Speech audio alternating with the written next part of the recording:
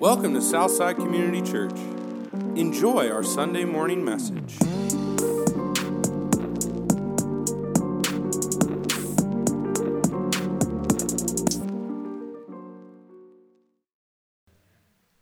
few weeks ago, I was helping lead a church planting boot camp for our denomination. Our denomination is a fellowship of evangelical churches. It's fecministries.org, I believe, if you want to learn more about our fellowship. But we were doing a boot camp where we had different people who were planting a church within our denomination, but we also had different church planting organizations that went to Fort Wayne and were learning how the FEC plants churches. The FEC, we are a church plant from the FEC, so I was trained from leaders in our denomination, and they've asked me to help play a role in training other church planters. And it was Monday, and I was just about to go up and sit on a panel. The way that we lead these boot camps is the main instructor will be here, but then there will be people on stools off to the side that will chime in at any time or answer any questions people have, but there's one main instructor. So for the next session, I was going to be sitting over here on the sidelines just chiming in. And one of my friends who's on the executive team for the denomination came over and said, you have a phone call, and I don't know what it is. It's Kara, but I don't know what's going on. So I immediately had this sinking feeling in my gut because my dad had been battling Parkinson's for a while, but I went upstairs, and the lady in the office was like, let me find you a private area to take this, and I was like, oh, great. I said, you know what, it's okay, I'm going to go get my cell phone, I'm going to go out in my car, I'll take it, I'll call her from my car. So I was kind of expecting the worst, and I called her, Kara was crying, and she said, your dad has taken a turn, a pretty hard turn for the worst. And I said, he's alive? Yes, he's still alive. Okay, I got to think. Are we talking? Now, I'm not putting this on you, so I don't want you to feel guilty for the next 10 years if you give me the wrong answer. But are we talking days or hours? And she said, Greg, I don't know. So I talked with her for a while, and I got off the phone, and I was sitting in my car, and I was like, man,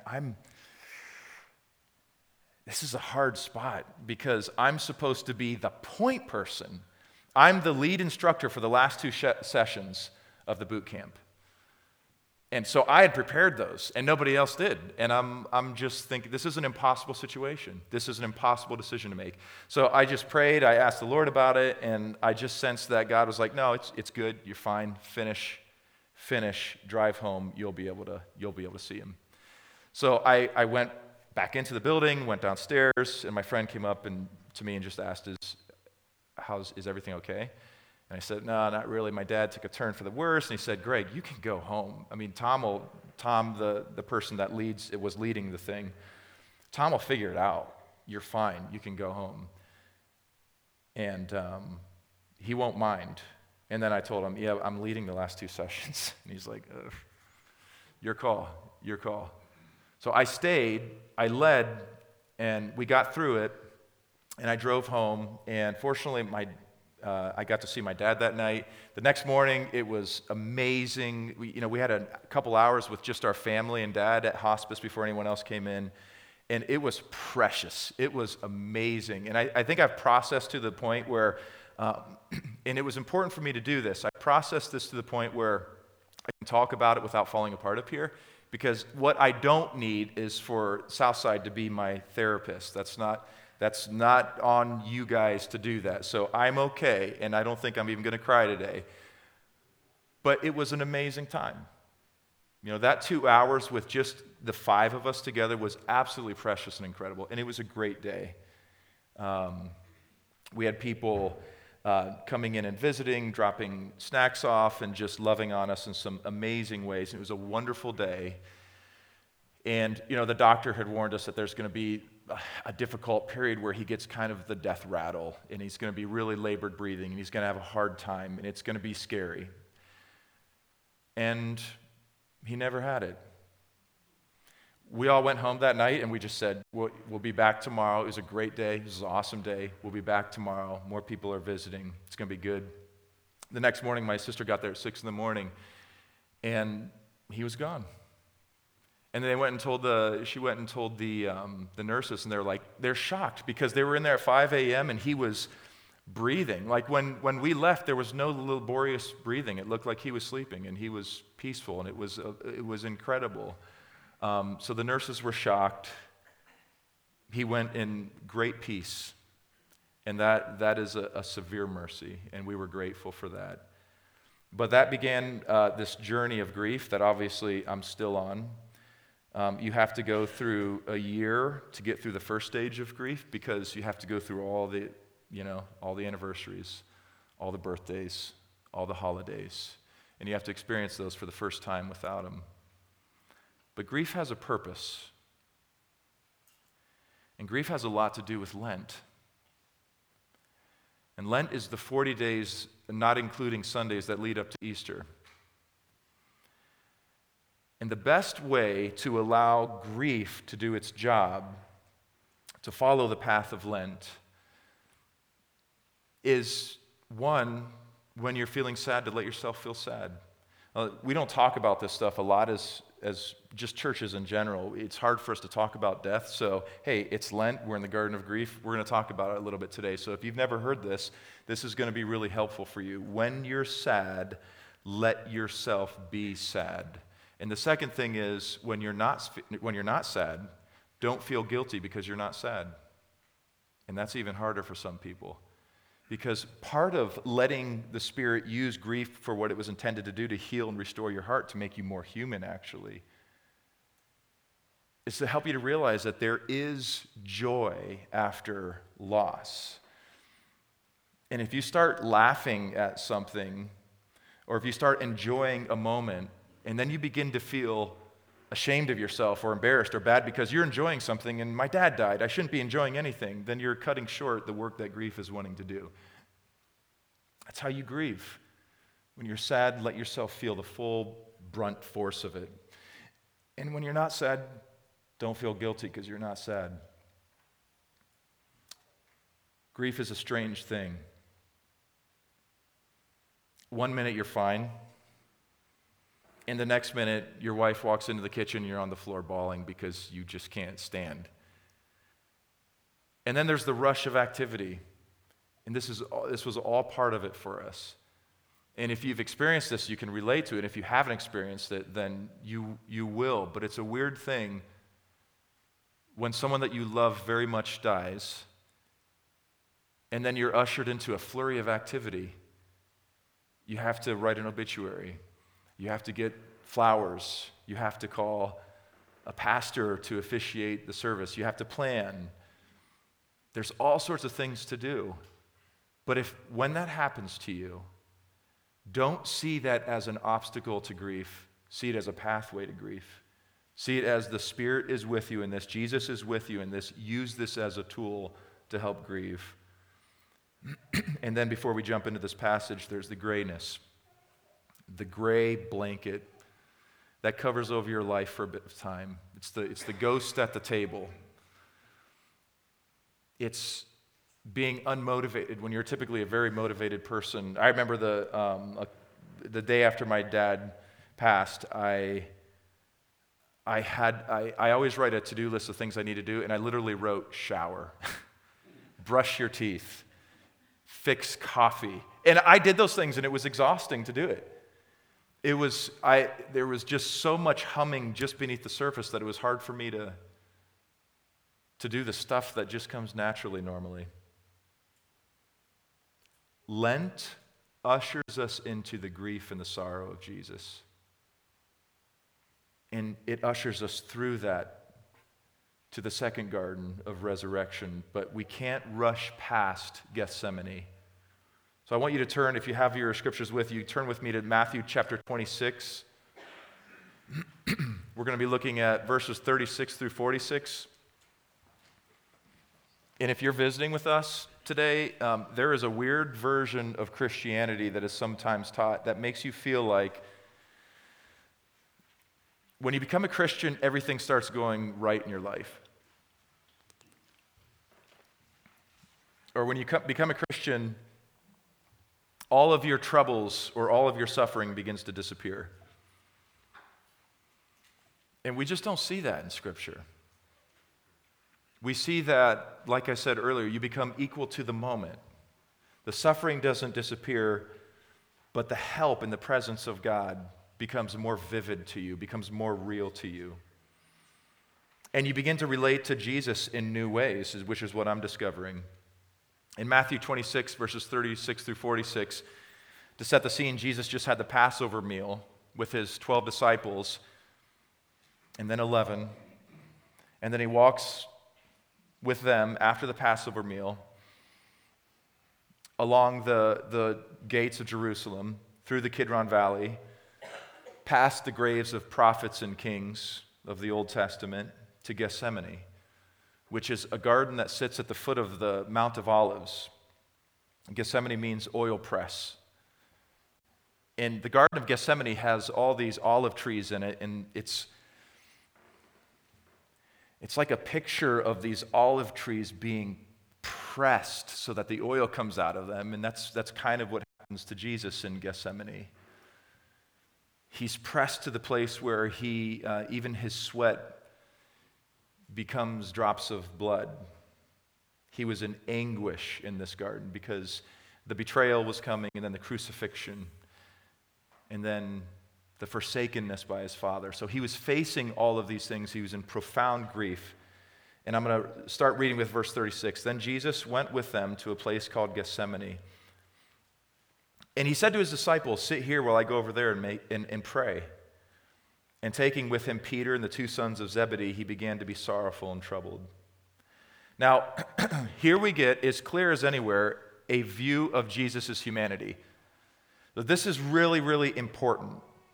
Because when we think about Jesus, it's sometimes easy to think of, when we're trying to reconcile that Jesus is God and man, we sometimes solve the tension that creates by coming up with weird solutions. Like, we know that Jesus was completely God. In John 8:58, the Pharisees were talking with Jesus, and he said, they were basically asking who he was, and he said, "Before Abraham was, I am." Which was a reference back to, I think it's Exodus 3:14, where Moses asked God what his name is, and he said, "I am."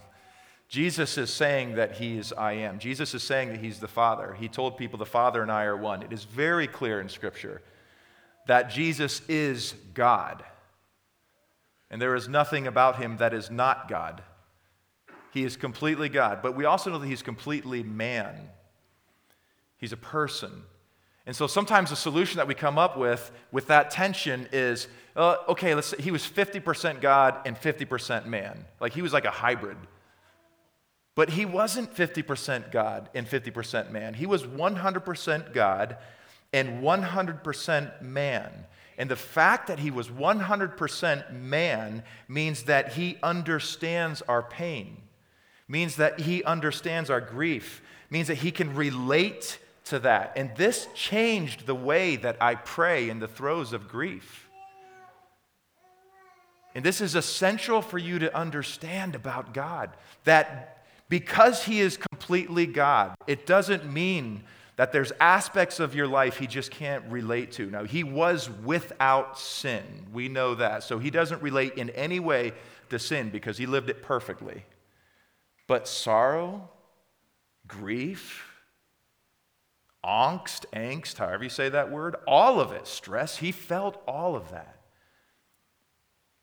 And that has dramatically shifted how I relate to Jesus through this grief. I know he understands. Verse 37, it says, he began to be sorrowful and troubled. Now, this is really important too. Jesus knew all along what was going to happen to him, right? I mean, he'd been telling the disciples that he was going to be betrayed, that he was going to be crucified. He was telling them individually how they would betray him.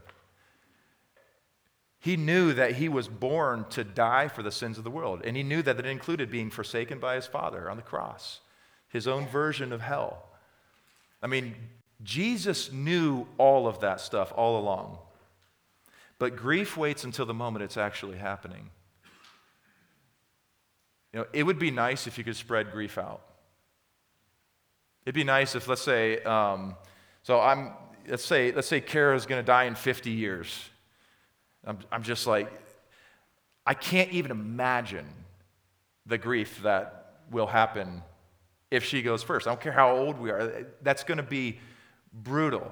So imagine if I was able to say, so I'm going to grieve just 5 minutes a day preparing for that. For the next 50 years, if I grieve 5 minutes a day, then I will probably have a lot of that grief out. That's not how grief works. It'd be so much better if it did, in my mind. But grief waits until it actually happens. Just like my friend John was saying before service, you can't prepare for it. You can't prepare for it. There's no way you can prepare for it. And that's what we see Jesus coming to in Gethsemane. This deep grief, this deep sorrow that happens just on the horizon of what's going to happen to him. I'll let you in on a personal story here.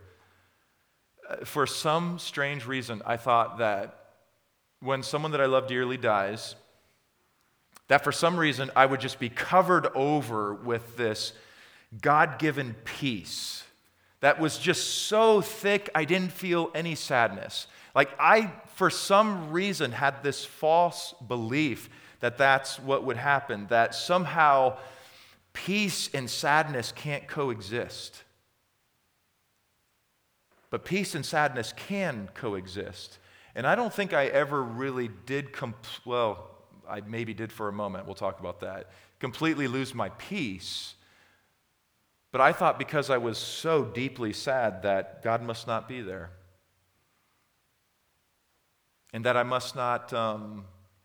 He must not care. Or I must not be experiencing peace because I'm so sad. I didn't think they could exist together. There's a tension here. Because Paul says in 1 Corinthians 15, death, where's your sting?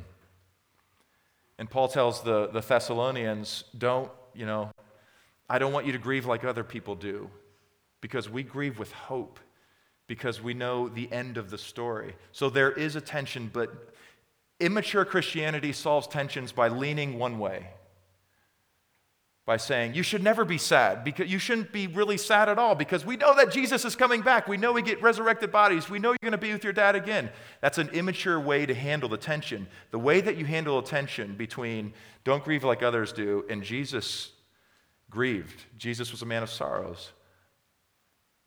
You sit right in the middle and you embrace both. Jesus went to the cross for the joy that was set before him, but he still grieved. He still would have preferred not to. That's what he said in his prayer to the Father. Jesus didn't fast track through the grief. Jesus didn't fast track through the sorrow. He sat in it. And he allowed himself to feel the full weight of it in the Garden of Gethsemane. And actually, not just in Gethsemane. Andrew Sheed, who wrote a book called A Mouthful of Fire, which is a commentary in the book of Jeremiah, Andrew Sheed says this, not a moment of Jesus' life was untroubled. Now, there's some churches you wouldn't be allowed to say that, because some versions of Christianity is that you'll never experience trouble. Jesus lived victoriously in every aspect of his life, and he did, and he was deeply troubled. He was a man of sorrows. Isaiah 53:3 says that calls Jesus a man of sorrows and acquainted with grief.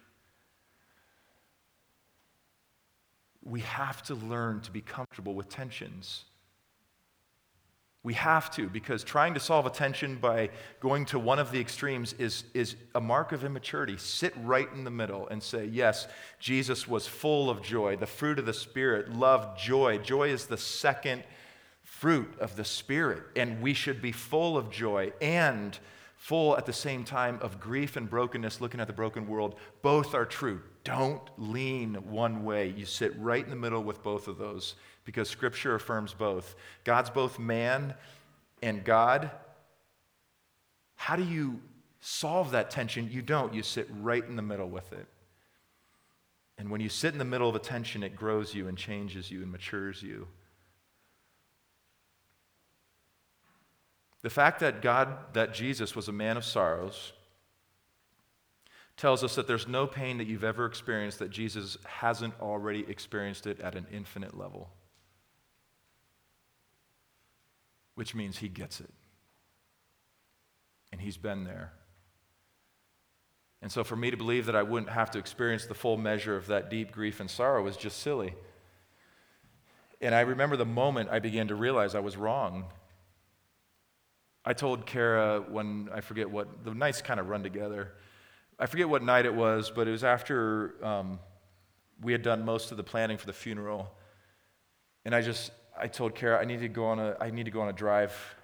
It was dark, it was evening, and that's when it was getting really hard for me in the evenings. I was like, I need to go on a drive, I need to be alone. She's like, are you okay? Really? Do you need to have somebody go with you? And I was like, I just actually need to be alone on this one.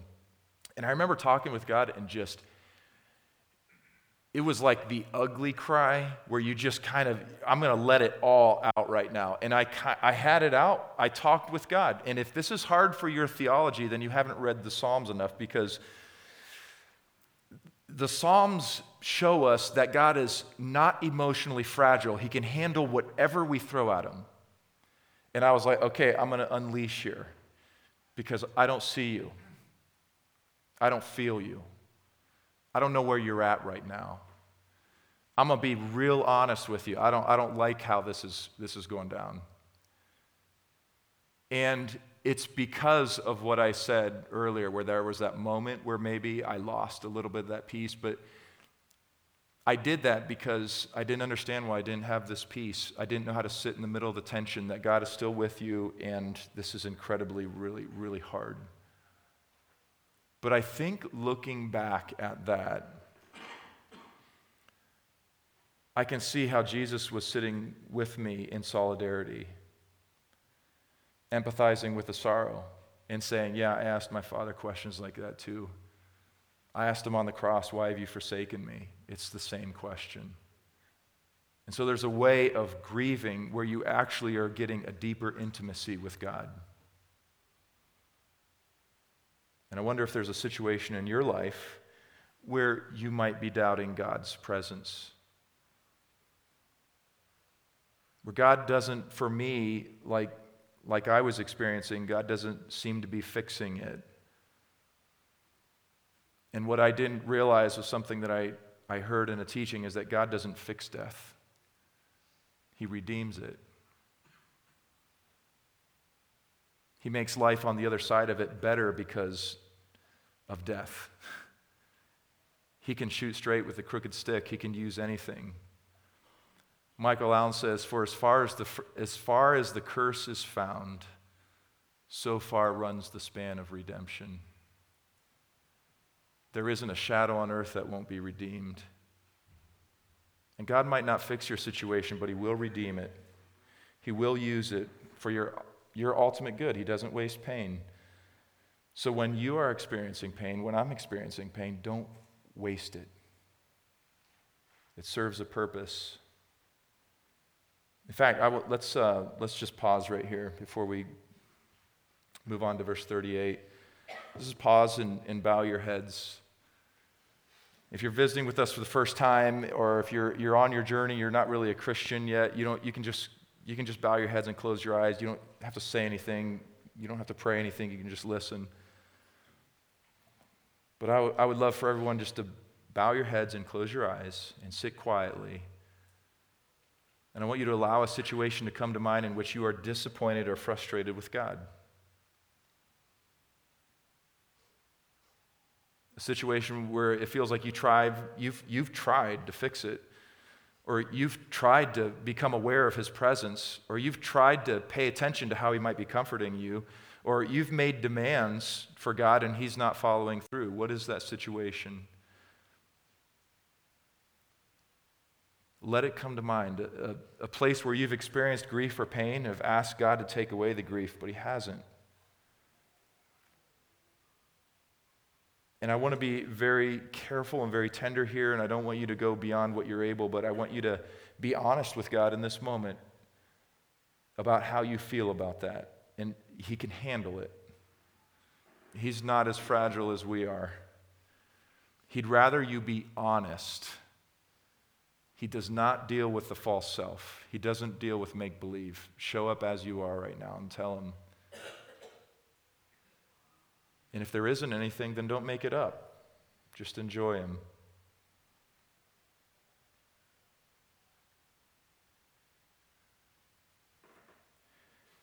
And now, if you're able, I would invite you to follow along with me in this prayer. If you're able, and if you mean it, or if you want to get to this place, you can just repeat after me under your breath to yourself, Father, help me to trust in you.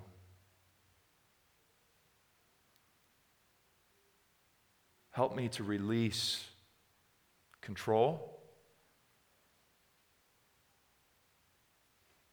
Help me to release expectations of how I think you ought to be present in this. And instead, help me to live with a sense of expectancy that you are present, that you are redeeming this situation, that you are using this situation to form me, to mature me, to deepen my relationship with you. That you are using this, even this, for my good and for your ultimate glory. In Jesus' strong name, amen. Friends, the truth is that a life free of any type of suffering or grief is an underdeveloped life. There are muscles that you don't exercise spiritually when everything's going well.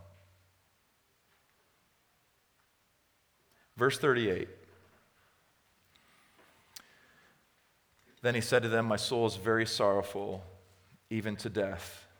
Remain here and watch with me. And going a little farther, he fell on his face. He fell on his face.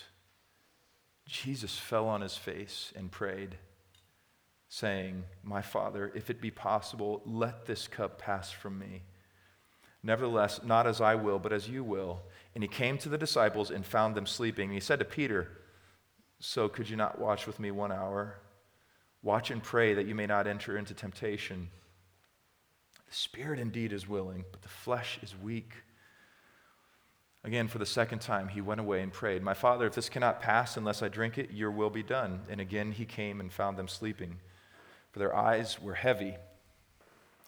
So leaving them again, he went away and prayed for the third time, saying the same words again. Then he came to the disciples and said to them, sleep and take your rest later on. See, the hour is at hand, and the Son of Man is betrayed into the hands of sinners. Rise, let us be going. See, my betrayer is at hand. It's the darkest moment in Jesus' life. And his friends weren't able to be there. The book of Mark is an unusual book because it begins with Jesus being driven to the wilderness to be alone. And that's how Jesus launches into his ministry. In the book of Mark, John the Baptist is doing some ministry. Jesus gets baptized, then he gets driven into the wilderness to be all alone for 40 days. And then as the book of Mark progresses, these crowds swell around Jesus. So towards the end, there's just people pressing in around him everywhere, and he's active, and there's a lot of immediacy in the words like, and then he went to, or immediately he went to. There's a lot of action, there's a lot of crowds, there's a lot of movement. But then towards the end of Mark again, the crowds dwindle. And you find Jesus in the upper room. Kind of goes like this. He's alone, then big crowds, and then you find him in the upper room with the 12 disciples, and then with the 11 because one leaves to betray him. And then they go to Garden of Gethsemane, and he takes 3 further with him than the others. And then he goes a stone's throw away, and he's off by himself. And then he goes to the cross, and he's abandoned by the Father. And that's the path of grief. That's the dynamic of grief, with one exception. The reason why Jesus was abandoned by the Father is so that we would never have to be. Jesus experienced hell. The worst part of hell is losing intimate connection with the Father. And he experienced hell on the cross so that we wouldn't have to. And in your grief, if it hasn't happened yet, it will one day, so remember this. In your grief, when you get to that place where it's just you and the Father, remember something that my spiritual director said to me as he was walking me through this, and that there are treasures in the darkness that are unavailable any other time. There are songs in the night that are not singable in the day. That's what he told me. And I'm finding that it's true. There's ways of relating to God. There's an intensity of relating to God in sorrow, in grief, and in heartache that's not available any other time. Don't miss it. God's goal is deeper intimacy with him, and he uses grief to get you there. Now, to start driving this towards the end, if God were just a God who can empathize with our grief and sorrow because he's experienced it, that wouldn't really be a God that I would want to follow if that was it. If he just was able to relate to us, if it was just the case that, yeah, I can empathize with you, I'll sit here with you in the sadness, and that's all that he was able to do, I don't know if that would be enough for me. I want him to be able to do something about it. And we've said before that one of the ways you can learn to read the Scripture is look for the dramatic reversals. And that Scripture is full of dramatic reversals. Those moments where it feels like there is no way out of this, and death is the ultimate. There's no way out. There's nothing that can change this. There's nothing that can make this better. But what we see as we journey from Gethsemane to the next garden, which we'll talk about in 2 Sundays, is the greatest dramatic reversal in history. God reverses death. He redeems it in a way that life after it is even sweeter, even more personal, even more connected with ones that we love and with God himself. He uses it, and that's the story of Easter morning, and that's where we're going. But don't fly past the grief.